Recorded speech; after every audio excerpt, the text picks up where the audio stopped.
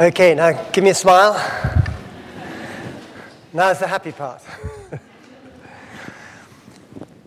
Okay, session 4 of Unlocking the Power of the Cross. I've left this as the last session.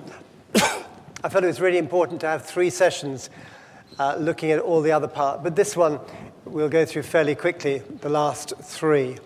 But I wanted, first of all, just look at the parallel to the Exodus. I talked about the crossing over, but let's just quickly look at the parallel of the Exodus to the cross. Before we do that, let's just pray that God gives us extra grace for this last session. Father, we really need revelation. Lord, will you expand our spirits to cope with fresh revelation and really to get hold of something in our spirits during this final session.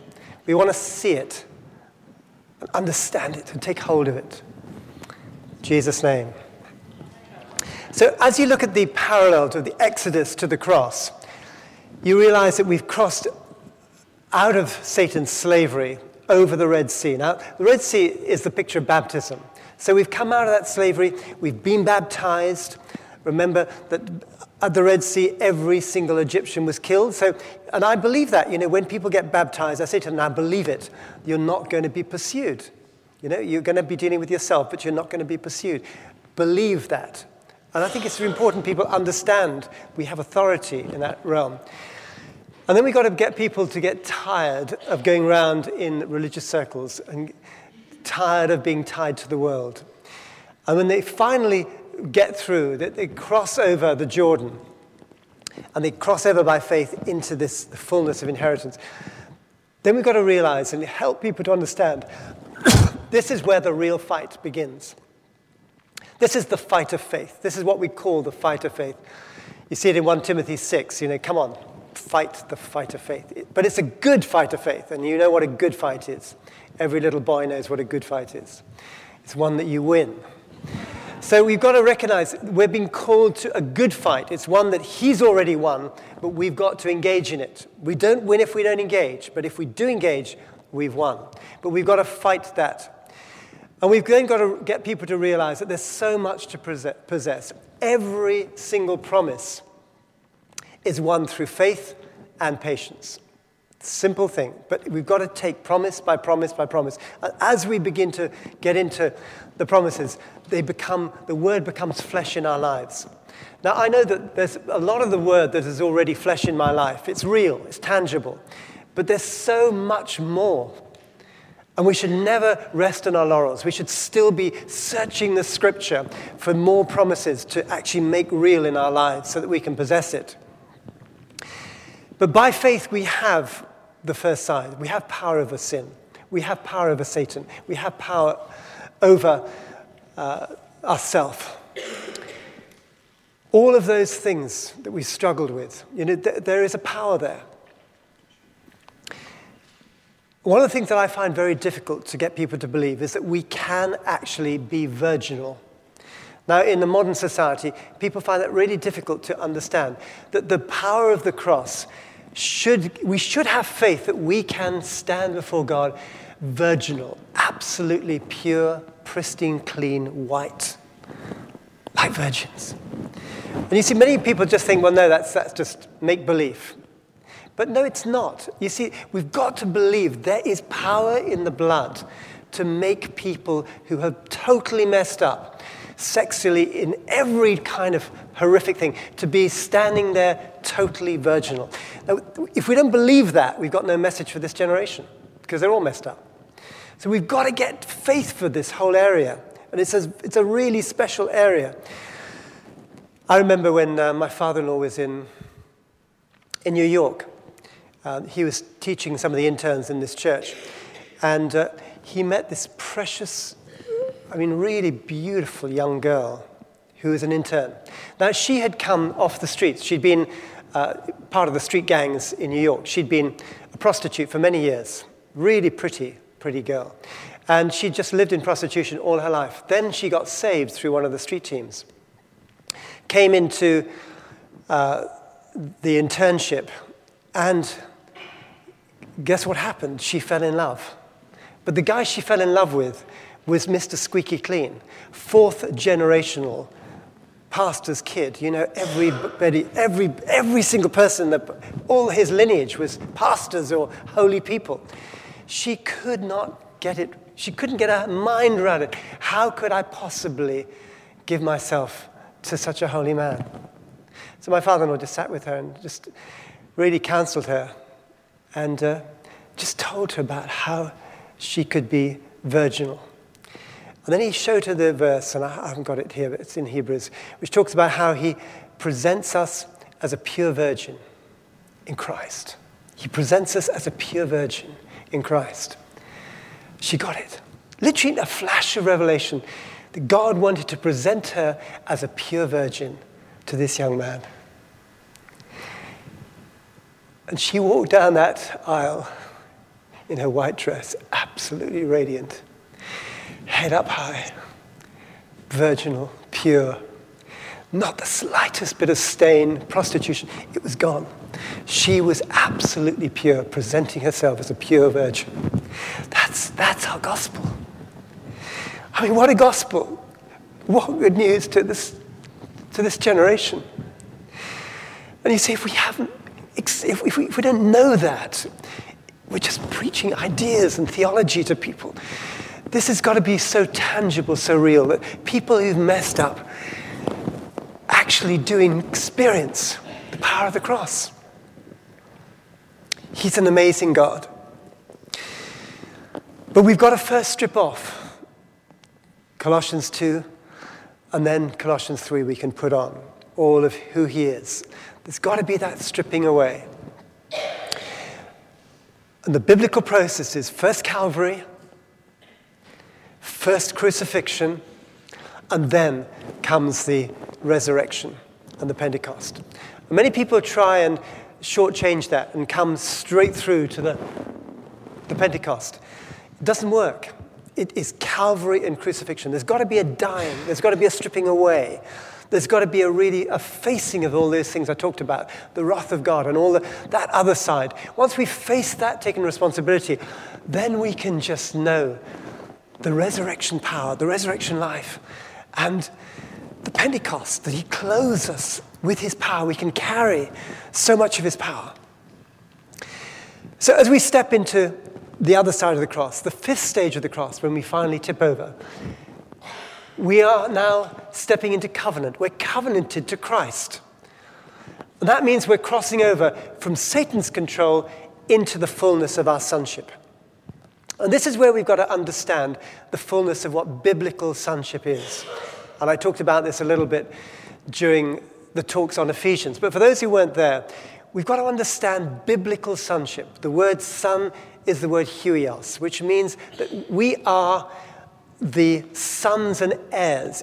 It's a word which means, firstly, that you reach the age of 30, that you have the character of the Father, and thirdly, you have the full right to inherit everything from the Father. Age 30, character of the Father, we have the right to possess and take hold of the full inheritance of the Father. Now, in biblical terms, the picture is that we're not supposed to be like the prodigal. Now, the prodigal had all the faith to take the inheritance. He had the faith, but he had no character. We're not supposed to be the other son, who is the elder brother. He had bags of character, but he had zero faith. And you see, neither of those are right. And many of us, and you see it sometimes, people just go for God, they've got bags of faith, but then they mess up because they've got no character. We need to have the faith and the character together. So the one true son, Jesus came as the one true son. At the age of 30, he marched down at the age of 30, understanding the law of sonship. He knew that he was 30. He knew he had the character of the Father, and he knew that he had the right to inherit the fullness of all that his father had. And in those days, at the age of 30, the father had a big party, and it was a legal time. He would then stop the party, and he would point at his son, and he would say, "This is my beloved son, my huios, an heir." And at that moment, legally, everything was transferred onto the son. The full power, wealth, authority was transferred to that son. Now, when you understand that, you understand what happened in Luke 3 and Luke 4. Because Jesus marched down to the Jordan. He stood there having been confronted by God saying, will you do it? Will you make a commitment to be married to humanity? Will you just embrace all the fullness of that sin? And he went under that water. And as he came up out of that water, heaven opened and God had a party. And he shouted down, this is my beloved son and heir. And at that moment, for the first time in human history, there was a human being standing on earth who legally had access to the fullness of the throne of grace. All power, all authority could be accessed to him. And that's why the alarm bells went off in hell. That's why every demon was mobilized to try and steal from him that one thing, which was faith in his sonship. If you are the Son, if you are the Son, if you are the Son. And you and I are no different. As soon as we step over into this sonship by faith, then all hell breaks loose. And we find that the devil will keep on saying, who do you think you are? This is just make-believe. There's no way you can step into that sonship. And you see, all hell will break loose against us. And we've got to understand what is happening here. We're crossing into the fullness of his inheritance, the fullness of his sonship. Now, sadly, many people come to faith, it gets through to salvation, and they live very good Christian lives, but they never inherit anything. They never understand that there is an inheritance. You probably heard Spurgeon's story about the impoverished woman he went to see. There was this completely impoverished woman in his church, lived in dire poverty, and he went to sort out her house after she died. And what shocked him was that on the wall, framed on the wall, was a last will and testament. Last will and testament that she had been given an extraordinary inheritance. Now, she couldn't read. She thought it was a beautiful document. She framed it. She had no clue that she could legally inherit a vast fortune. She died in poverty. And that's a picture of so many of us. We frame it. We theologize it. But we don't live it. We've got to enter it and actually begin to start allowing it to manifest in our lives, the fullness of our sonship. Now, Galatians 4:1 says that what I'm saying, and this is Paul writing to the Galatian church, he talks about three types of people who live in the house. But he says, what I'm saying is that as long as the heir is a child, he's no different from a slave, although he owns the whole estate. And he's talking about three types of people who are in the house. There's the slave in the house, there's the child, and there's the son. And he's saying, listen, in the house of God, there are many people who are still slaves. Just like I was for 18 months. I was still a complete slave in the Christian Union, singing the songs, going to church. I was still not born again, even though I knew the Bible better than most. You see, we can still be in the house of God and still enslaved. But then we can be children, a child, anipios. It means a little toddler. Wonderful, beautiful, born again, but hasn't got a clue that he owns the whole estate. So really, he is no different from a slave. And people looking at many Christians, they think, well, quite honestly, I don't see any difference between you and you. The difference between the slave and the child. Because there is no difference, because neither of them have access to the full wealth. The son, and that's who we're called to be. We're called to be sons who access the fullness of our inheritance. We look different. We live different. We carry a presence. There's something about us. People think, you're different. There's a difference there. And that's a scary verse. As long as we stay as children, we may be born again. As long as we stay childlike in our faith, we're no different from a slave, even though we own the whole estate. And so many Christians live with no more faith than a non-Christian. Yes, they've got saving faith, but they have no kingdom faith that can advance the kingdom and actually go into the inheritance. Now, the moment you and I cross the Jordan, the moment we say, right, that's it, I'm in here. I'm going to cross this Jordan. I'm going to stop going around in circles. I'm all out. I'm going to go for God. The moment we do that, all hell does break loose. And we have to fight exactly the same battle in the wilderness that he had to fight. Everything, every demon in hell will be there in our face to try and make us realize that we are stupid, we are insignificant, there's no legal right why we can do it. You know, he will just be going for us to make us doubt that we have the legal right to be sons of God. And by the way, sons are both male and female. Females, huios is both male and female. In Christ, in the Son of God, there's neither male nor female. It's all men and women have the right to inherit. So in Galatians 3:26, we see that we are all, that means both men and women, we are all sons of God through one thing, through faith in Jesus Christ. For all of you who were baptized into Christ have clothed yourself with Christ. We're baptized into him. We're clothed with him. Christ means the anointed one. So we're clothed with the anointing. There's something that comes on us which makes us look different. We've given him all of our filthy rags of righteousness. We've given him all our puny weapons and our excuses. We've given him our life. We've given him, we give him everything. But provided we give him everything, we can then take everything. And biblically, we're talking about covenant here. And in those days, a biblical covenant, it had a ceremony. I'm not talking about the animals being torn in two, but there was a biblical ceremony for making people become in covenant and being one. And in those days, you see it with David and Jonathan, they would exchange cloaks. We give him our dirty rags of righteousness. He gives us his mantle. He gives us, we're clothed with Christ. We're clothed with his authority. There's something that happens. We give him ours, and we take his. And then they would exchange weapons. We give God our puny weapons and our excuses. We just say, God, I'm not going to defend myself anymore. But we take on his weapons. 2 Corinthians 10, the weapons that we fight with are not fleshy. They're mighty for the pulling down of strongholds. We've got his weapons. We don't fight with our weapons. We fight with spiritual weapons of Christ.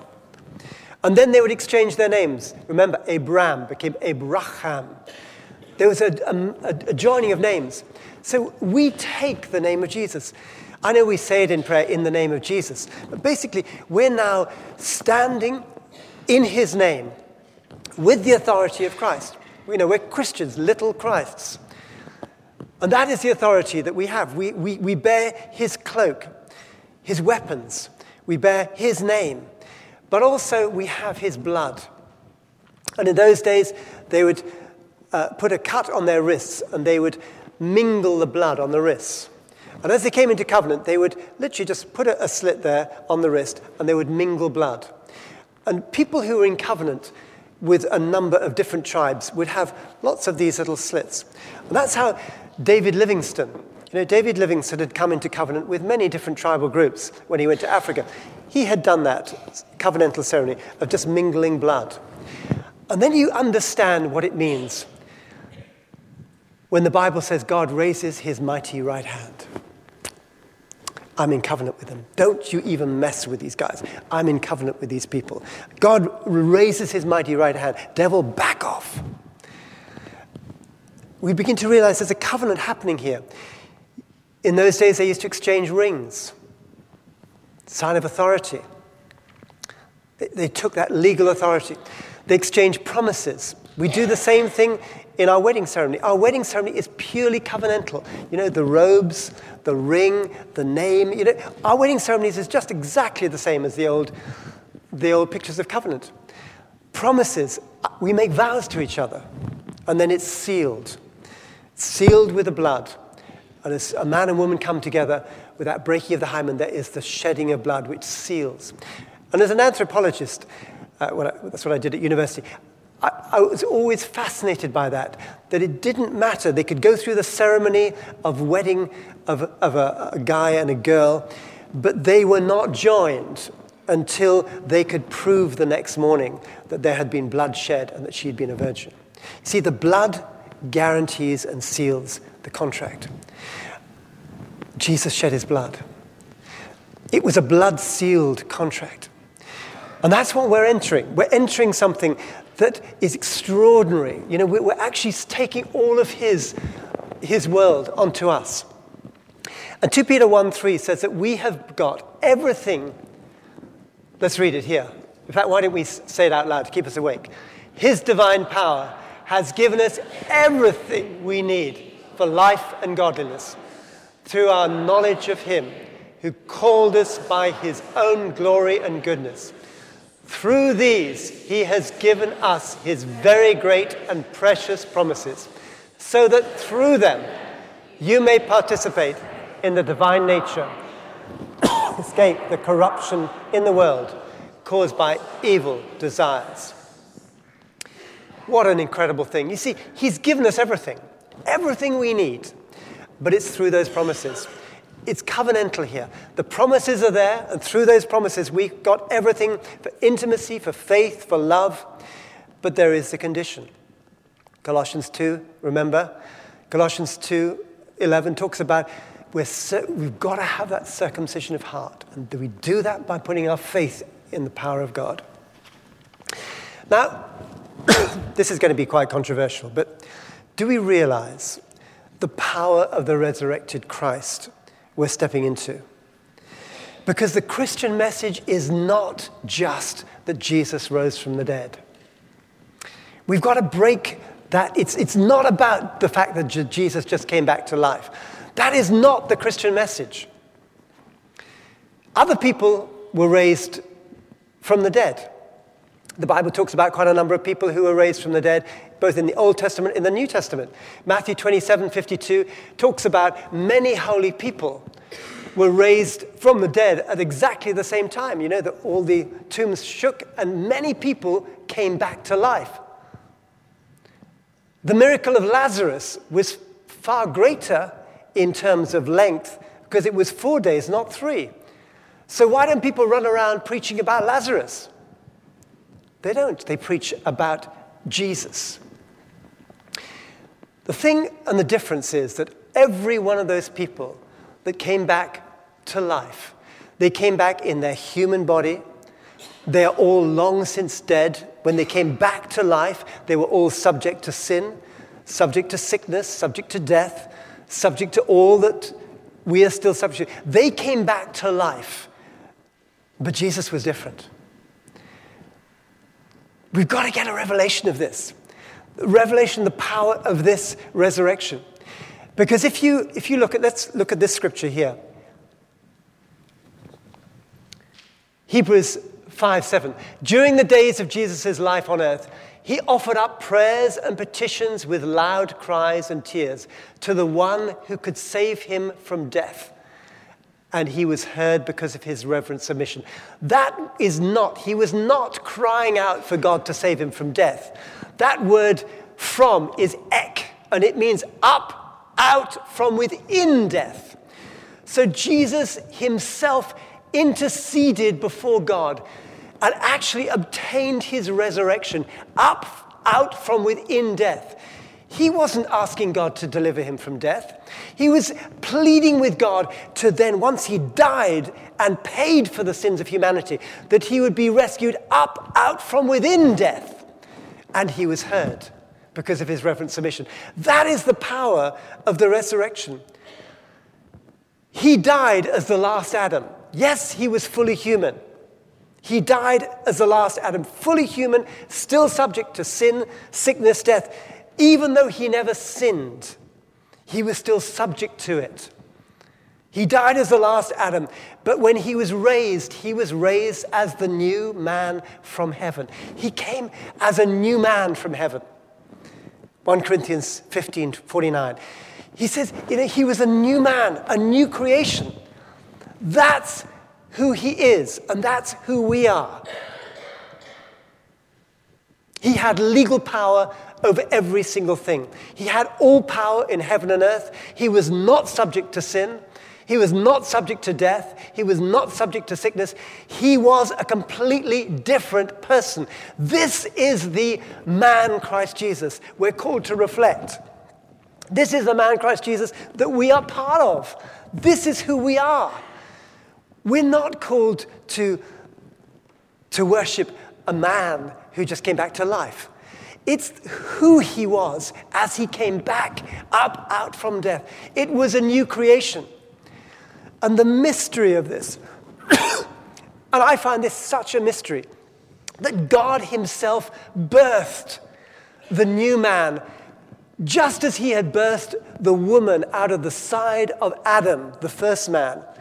So God birthed the second man, the new creation, out of the side of his son.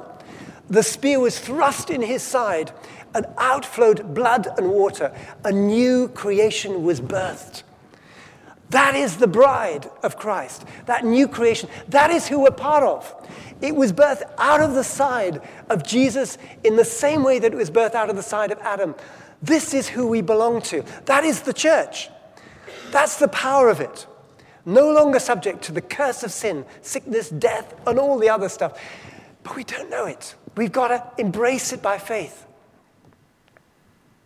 John 19:34 talks about one of the soldiers pierced Jesus' side with a spear, bringing a sudden flow of blood and water. God said, John, look at that. That is significant. What was significant about it? Blood and water. It was the birthing. The waters were breaking. A new creation was being born. And that is who we are part of, that new creation. That's the Christ that we clothe ourselves with. And if anyone is in Christ, they are that new creation. The old has gone and the new has come. That is how clinical it is. It's not just maybe. If anybody is in Christ by faith, the old has gone. The new has come. We are a new creation. There's something different about us. What a salvation.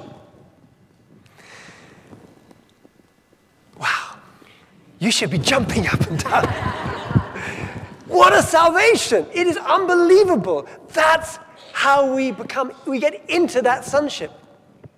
The fullness, he says, all power in heaven and earth. That's what the Son has. But then he transferred it to us.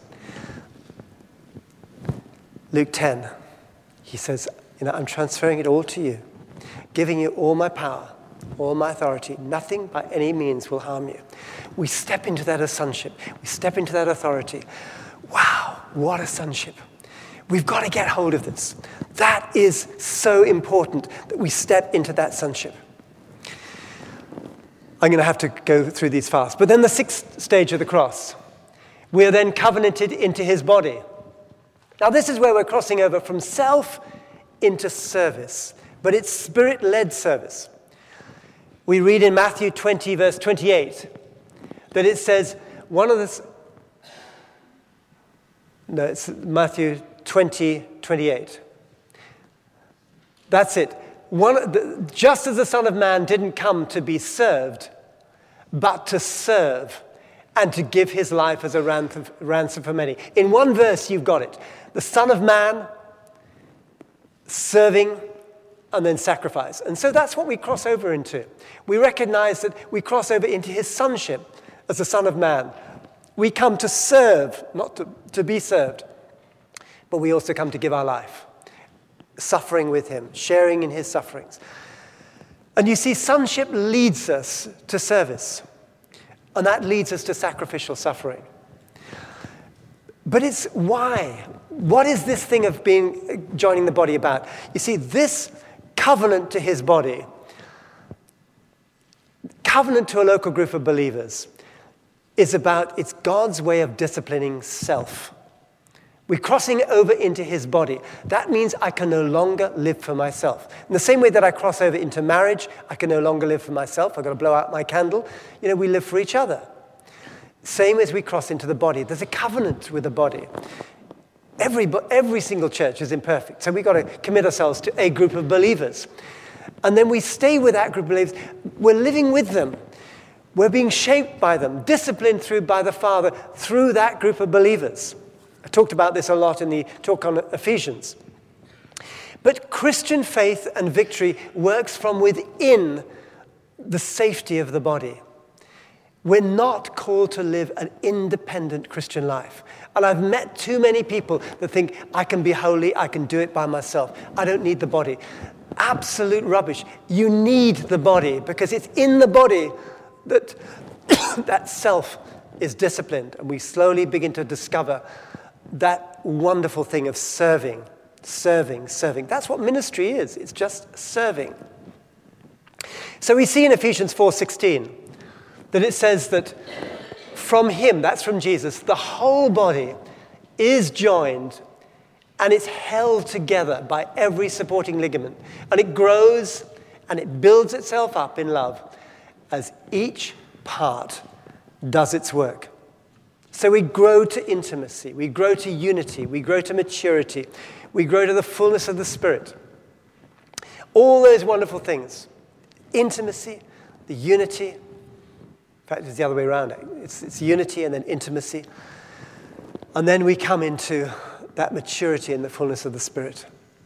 And we begin to start building each other up, using that wonderful secret fuel of encouragement, which has been lost by the body of Christ. Actually learning daily to encourage each other, to build each other up, and make people feel special. Make people look good, feel good. Not pampering them, but just telling them, feeding them with the Word of God, saying, this is what God says about you.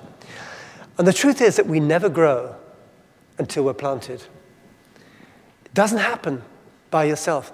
Until we get planted in the soil of a good body, we don't grow. And I remember how God challenged me. I was so damaged that when I first came to Christ, I found it really difficult to come inside a church. I remember I used to hang around the outside of the church because I was too frightened of coming into the church in case somebody would just put their arms around me and give me a great big charismatic hug. So I was terrified. And eventually I slipped into the back seats of the church. And because I was so in love with him, I would just fling my hands in the air. I just worship and worship. I just loved him. But I needed the body. And then they thought, wow, you love to worship. So they hiked me out of the back row and led me down to be the worship leader. And I was terrified. But it was all a part of the journey of healing and restoring, making me believe that God could use me. But it's a journey. We need each other. So many people find it so difficult to just be joined to others. We need to be part of the body and allow the body to work with us. Now, why is it so important? Because we've got a daily choice to either live in selfishness or to live in service. We either live in the flesh or we live in the Spirit. It's a daily walk. And this is the discipline hand of God. We humble ourselves under the mighty hand of God. And that's how we grow in holiness. That's how we grow, and it's His holiness. That's how we grow in righteousness and peace. And this is where our pride, our arrogance, our independence, and all the rough areas get smoothed out. You know, he levels the mountains, but he also lifts up the valleys. Gets some of those crooked ways straightened. And then he smooths over some things. And then the glory of God appears. And there's a wonderful sense of being dealt with by God. And I shared a lot about this in the Ephesians talk, about how God uses the church, first of all, as a hospital. People need to be healed. They come into church broken, damaged. It's a hospital, first of all. People get healed. They get set free of different stuff. Then it becomes, secondly, a family. Their relationships are reformed. They get rebuilt. And then it becomes a school. They then begin to get taught stuff. They begin to get basic discipleship, begin to grow. And then, fourthly, it becomes a training camp where we begin to get equipped and given specific weapons and brought into our full sonship and authority, and finally it becomes an army. But it's that progression of the hospital, to the family, to the school, to the training camp, and to the army. And that is how God fashions us. And the Bible says that God gives us people as gifts. Ephesians 4, ministries, apostles, prophets, and all those, to equip us. But it's actually the word katatizo, which means to repair the nets. Because so many of our nets are broken. Our lives have got holes in them. We need to be repaired as people so that we can be thrown back out to fish other people back in. And then oikodomio, to be built together, to be rebuilt in all of our relationships, that all of our broken relationships get repaired and we begin to start finding our place within the body. You see, Father's dream is not just breaking us out of slavery, breaking us out of sin, sickness, and all the other stuff. Father's dream is a people of intimacy. Intimacy with him, walking in the garden with him, so that we could reflect his glory. Right from the beginning of the Bible, Genesis 1:26, he said, I'm going to make man to be a reflector of me. I want to create somebody who will reflect the very glory, be my image and reflect my glory. And that's who we're called to be. Together, we reflect his glory. And it's so important to understand that is what God wants of our lives. We're called into koinonia. And in 2 Corinthians 3:18, it says, we with unveiled faces. We've got to take down our facades.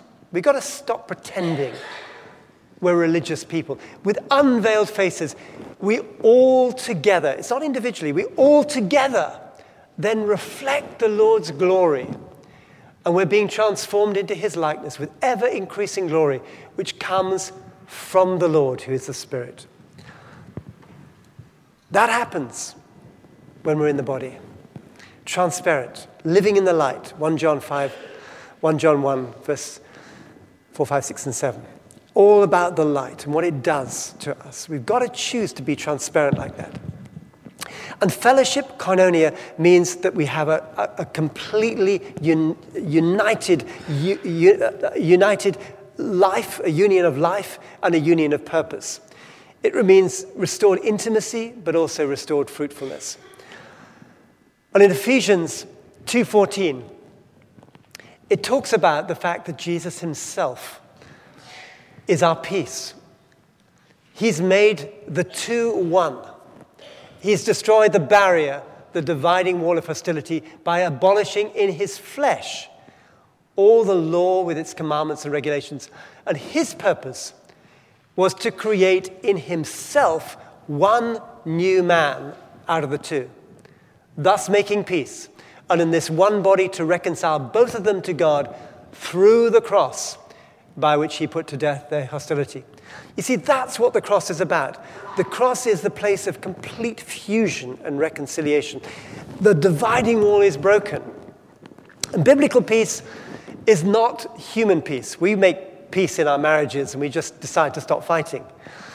But biblical peace is where you've not only decided to stop fighting, but you actually lay down your weapons and you cross over your weapons, you re-embrace and you remake covenant and you become one again. Biblical peace is irene, and that was the word used. It means peace, irene, but it's a word used for the breaking of a bone. When a bone is broken and it rejoins, the place where it joins, it comes to peace. It's stronger there than it ever was before. The place of joining is stronger than it's ever been before. And you see, Jesus is our peace. He's the one who fuses us, stronger than it's ever been before with God. Renewed covenant, but also healed and restored relationship. That is irene. And in him, and I'm repeating a bit of the stuff that I did in Ephesians, but it's all part of this body. We are mashed together in a place where we take off our outer skins, outer pretenses, and we're forced together. Ephesians 2:22. We're forced together into being a place where God himself can come and dwell. Now that is extraordinary. It's the body that comes together in unity. That's where God wants to dwell. And if you want to draw down heaven, get fused together. Get a bunch of people who strip away their outer facades and begin to be real. Hey, I was in a meeting when I was first saved in South Germany in Schloss Hullach. Youth with a Mission. We were desperate. All of us were desperate. We were all Spirit-filled, but we were desperate. We just didn't even feel we were saved. We were about 50 of us crying out to God, praying. And as we did that, we began to think, why don't we just get real with each other? And one by one, we started standing up and saying, this is what's happening in my life. I remember girls standing up and saying, look, I feel completely hard. I haven't wept for months. I don't even feel a passion for getting people saved. She said, I just feel so hard. What is wrong with me? Then another person would stand up and talk about the state of their heart. One by one, people began to be honest. All the facades came down, and suddenly God thought, I like this. I'm coming to join the party. And suddenly, the Spirit of God fell on that little room. I've only been in a few meetings, maybe 3 meetings like this in my life. Literally, the heavy presence of God fell on that place. The kabod, the heavy presence of God. Every one of us was physically taken off our seats and pressed down onto the floor. We wept and wept because God had showed up. He was in the room. I wept and wept. It's the only time of my life God has audibly spoken to me. It absolutely ruined me for life. Because you see, once you've been in the presence of God, you've heard his voice.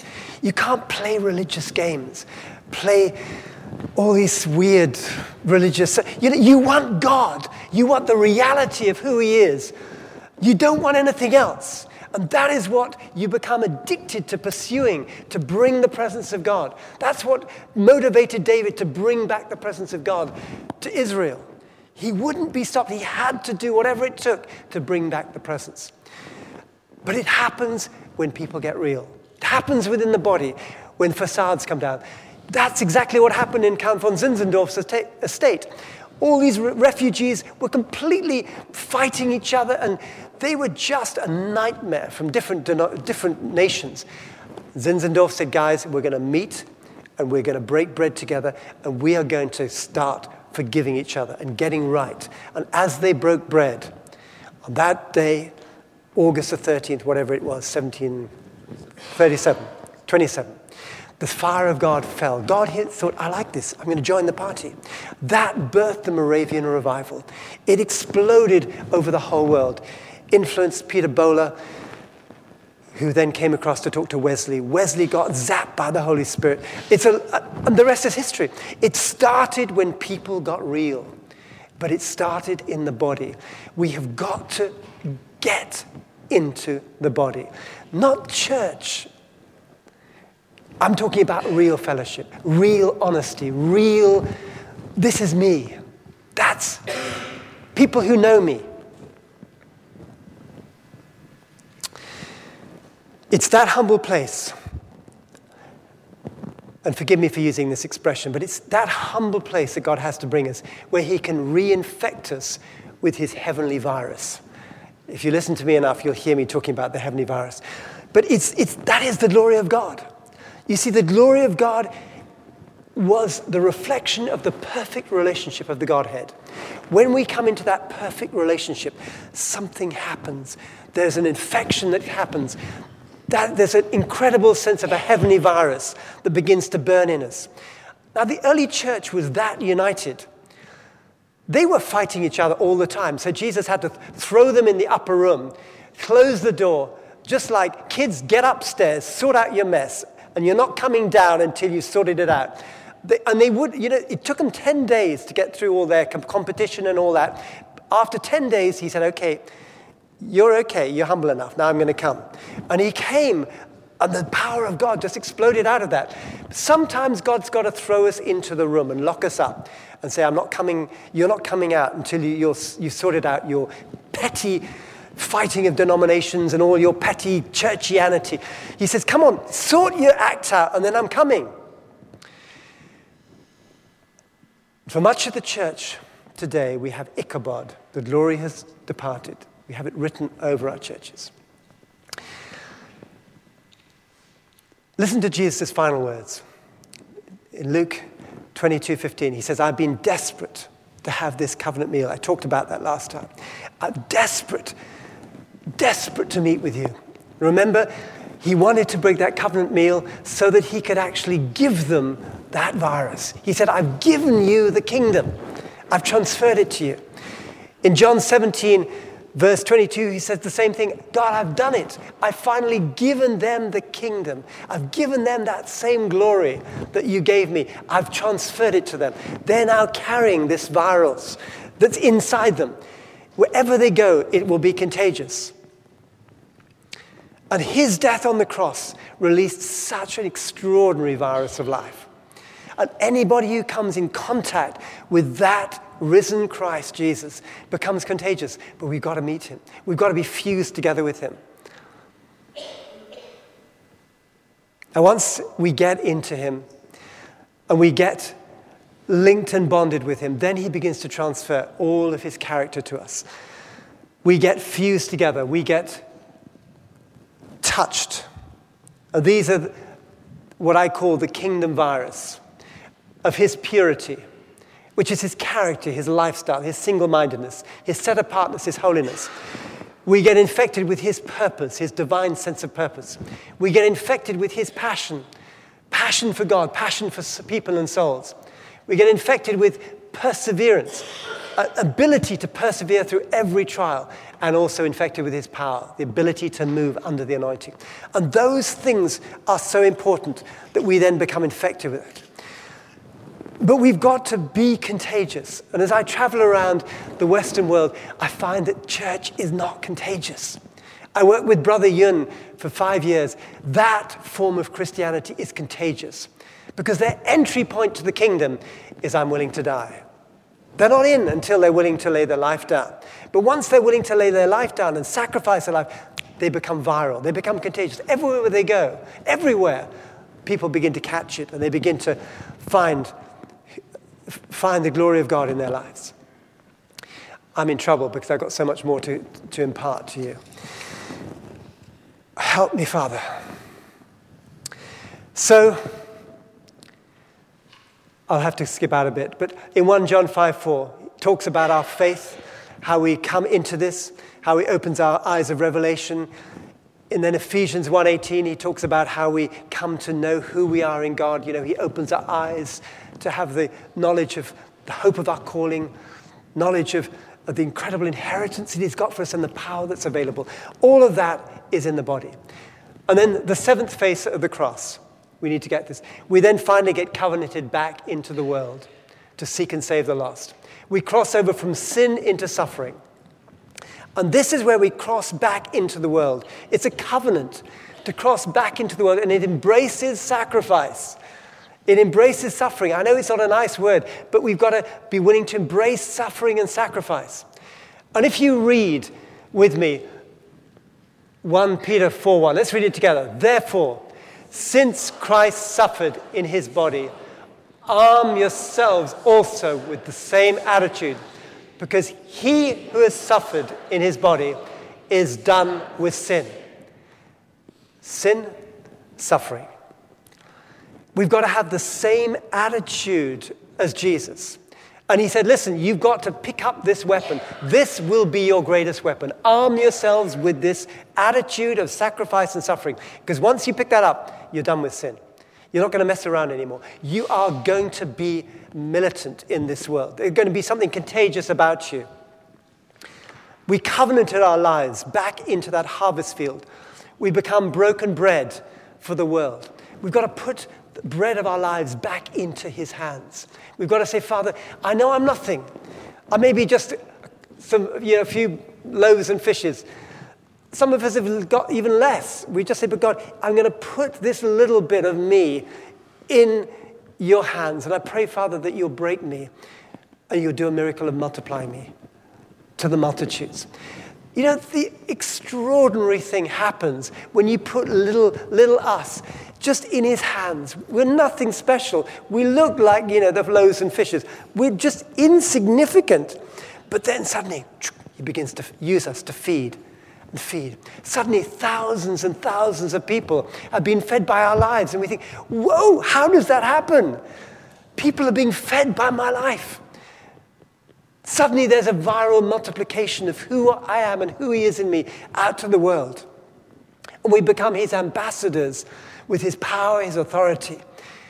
And it's not me, it's Christ in me that's the hope of glory. And we're able to say, what I have, I give you. Because we know that inside we have something. What I have, I give you. Rise, be healed. So, let me try and hurry up. Gosh, how am I going to do this? Why is suffering and sacrifice so important? Well, Romans 12, remember? No sacrifice, no fire. But if you look at Romans 8, it says very clearly that we're children, but also we're heirs, heirs of God and co-heirs with Christ. If indeed we share in his sufferings, in order that we may also share in his glory. No suffering, no glory. And this is the upside down kingdom. Because, you see, in the natural world, and you know as well as I do, a virus only lives within people while they're alive. Once they're dead, the virus dies. But in the kingdom, the heavenly virus only lives in dead meat. If you and I come to death, if we're able to live embracing that death, that virus is alive in us. If we want to live, it will kill that virus of the kingdom. We've got to recognize there's something happening here.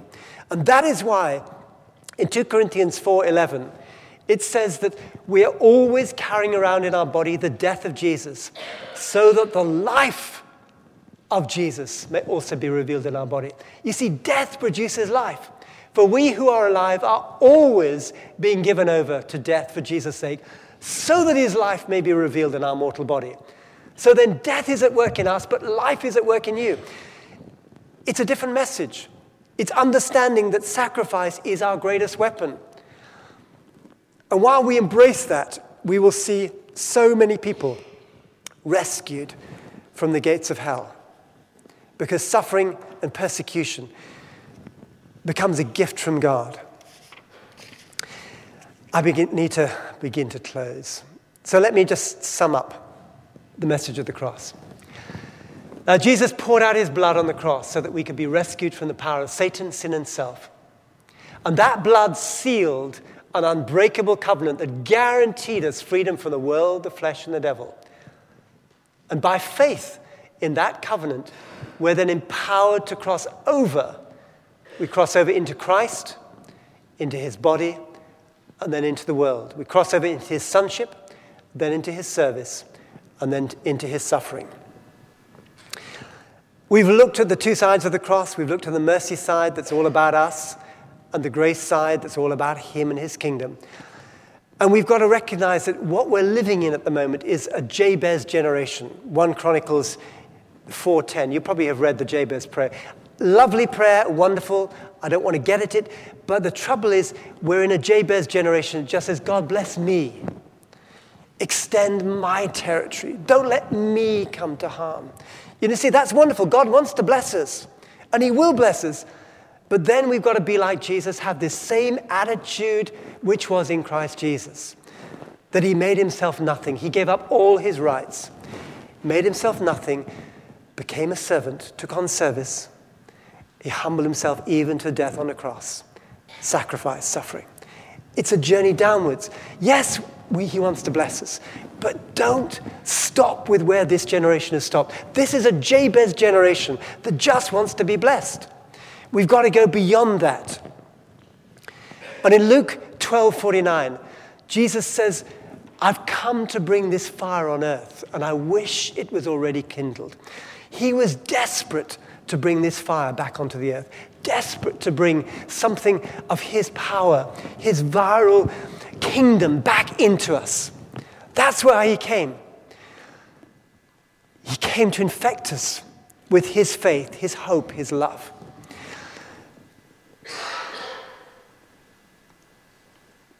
But sadly, so much of the world system has killed that love with disappointments, with offenses. It's killed that faith with unbelief, with rationalism, with humanism. It's killed love by injecting political correctness, fear back into the body.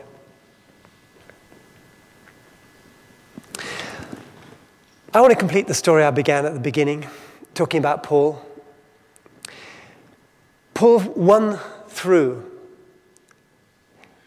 Spent all that time going around those 5 cities. He'd had a major breakthrough. Finally, major breakthrough. And he saw that power of the cross really worked in Corinth. So in Acts 19, one man who understood the power of the cross walked into Ephesus. One man who was contagious, who had the glory of sonship, service, sacrifice, just in him. He was literally a reflector of the full kingdom of God. One man walked into a city, and all hell began to flee, and all heaven broke loose in that city. One man brought the kingdom to Ephesus. It was an extraordinary revival. The witches and the woozles and every other demonic threw out their witchcraft stuff into the streets. They burnt millions of pounds worth of stuff. The glory came. The shadow healed. The power of God just broke loose because one man understood the full power of the cross and what it had accomplished. It started a mega battle for Europe and a mega battle for Asia. But hell unleashed an extraordinary fury. Just like in Luke 3 and 4, when Jesus stepped into sonship, all hell broke loose to stop him. This was identical. Now the body of Christ was stepping into their sonship. All hell broke loose to stop the body of Christ working in its sonship and in its power. And so the enemy unleashed amazing, unbelievable persecution. In AD 64, a lot of Rome was burnt down, and Emperor Nero blamed the Christians. And thousands and thousands and thousands of Christians were burnt, were martyred. They were dipped in tar and just used as candles around their temples and orgies. It was just horrific. It was just unbelievable carnage as the enemy came in to destroy the church. In AD 70, Jerusalem was destroyed. The temple was knocked down. Every single one of the apostles was killed. Peter was just about to be martyred. And I'm telling you this for one reason. It looked as if the devil had won. We are in exactly the same position in this nation. It looked as if the devil had won. The kingdom of darkness seemed to have triumphed, and there were only a few weak remnants struggling to survive. And that was the background to Peter's apostolic letter, when he suddenly said, come on, listen, I want you to grab this, pick up this weapon, arm yourself with the attitude of being willing to sacrifice and suffer. And as he wrote that letter, it released an unshakable faith through those remnant believers. Because he was convinced, unshakable kingdom faith, that all the Old Testament prophecies were going to happen. He was convinced that the kingdom of God was going to break through. He was convinced that Jesus was going to come in mighty power. He was convinced that the reign of God was going to start on earth, that something was going to break through. But it was a long time coming. In AD 68, that's 4 years after the persecution began, John himself, the apostle, came to Ephesus. He took over and led apostolically that church in Ephesus for 12 years. Didn't break through. He got arrested, sent off to Patmos. Dark clouds gathered over the whole of the known world. And he wrote a letter to the body of Christ saying, listen, Ephesus, I know your hard work. I know your perseverance. But I've got one thing against you. You have lost your first love. You see, sadly, the body of Christ we have been focusing on getting our first love back, but we've lost his first love, which is souls. Our first love is him, but it's more. He died for the world. We've got to pick up his first love, which is for souls. And so began 30 years of the crucifixion of the church. Unbelievable carnage. And I have to say that I believe that we're going to see unbelievable carnage within the body of Christ. I think we're going to go through some really rough times. And we have got to grab and get hold of the cross now and persevere absolutely unflinching, unswerving, knowing that the devil is defeated. Because you see, what the devil doesn't understand,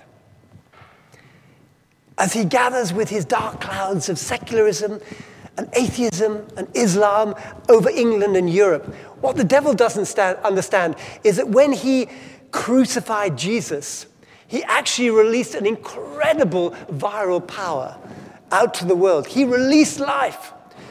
And when he crucifies the church, for those 30 years, he released an unbelievable power that spread right through that known world. And what happened in AD 95 was that John got released from Patmos, and he came back and walked in to the temple of Artemis and Diana. During those years in Patmos, he had come to faith in the power of the gospel. He confronted that demonic thing. The altar just split in two, and half the temple just fell down. And from that moment, it was all over for the demonic realms within Europe. The cult of Artemis Diana died out, and within 50 years, there was hardly even a trace of it. And Ephesus became the center of the advancement of revival for 200 years. The power of God just exploded over the whole of Europe for 200 years, exactly the same way that it happened in China. 1949, every Bible burnt, every pastor killed or sent to labor camp, every church closed, total crucifixion of the body of Christ. But God took over. The devil does not understand. The Spirit of God exploded, and the body of Christ in 50 years went from 800,000 to 80 to 100 million people.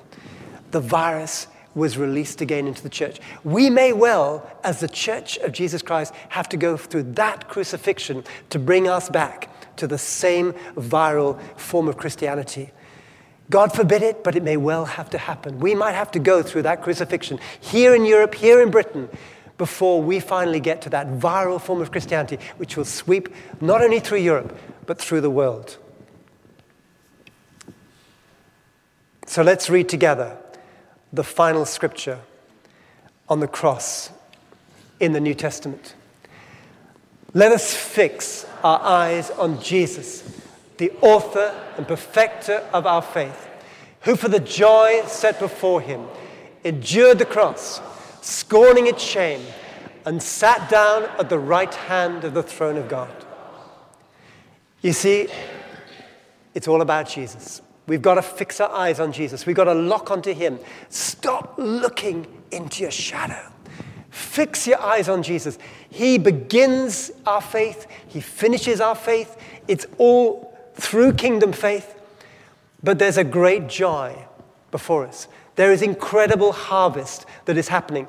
Even now, as the persecution is happening across North Africa, people are coming to Christ in huge numbers. Persecution and revival, riot, revival. That is the pattern. But we've got to endure the cross. There will be persecution. We've got to scorn its shame, and we've got to sit down. Kathidzo. That means to sit down comfortably as if it's a place where we really belong. We are seated with him in heavenly places, knowing that it doesn't matter what the devil does, the cross has won the day. We are a victorious people. It doesn't matter what the devil does to us. He may try to obliterate us. He may try to oppress us. He may throw out law cases against us and try and wipe out all sorts of things. Yes, we're going to get all hell thrown at us, but we are condemned to victory because of the power of the cross. He cannot stop what is about to happen across Europe. There's a signpost in heaven, wanted empty, broken lives who are willing to embrace the cross, because there is no defense against an army of dead warriors. Father, we want to thank you for this time. Thank you for this challenge. Father, I pray that we would be those who do embrace the cross, By faith, we cross over into that fullness of our sonship, learning to serve and to suffer with you. Father, what a salvation. What a destiny. What an inheritance. My God, my God, my God. My God, my God, let there be revelation to each one of us. Let us come to such a place of praise that our eyes will be fixed onto you, that we would know our God is a victorious God. Our God is a victorious God. We are condemned to victory because of the power of that cross.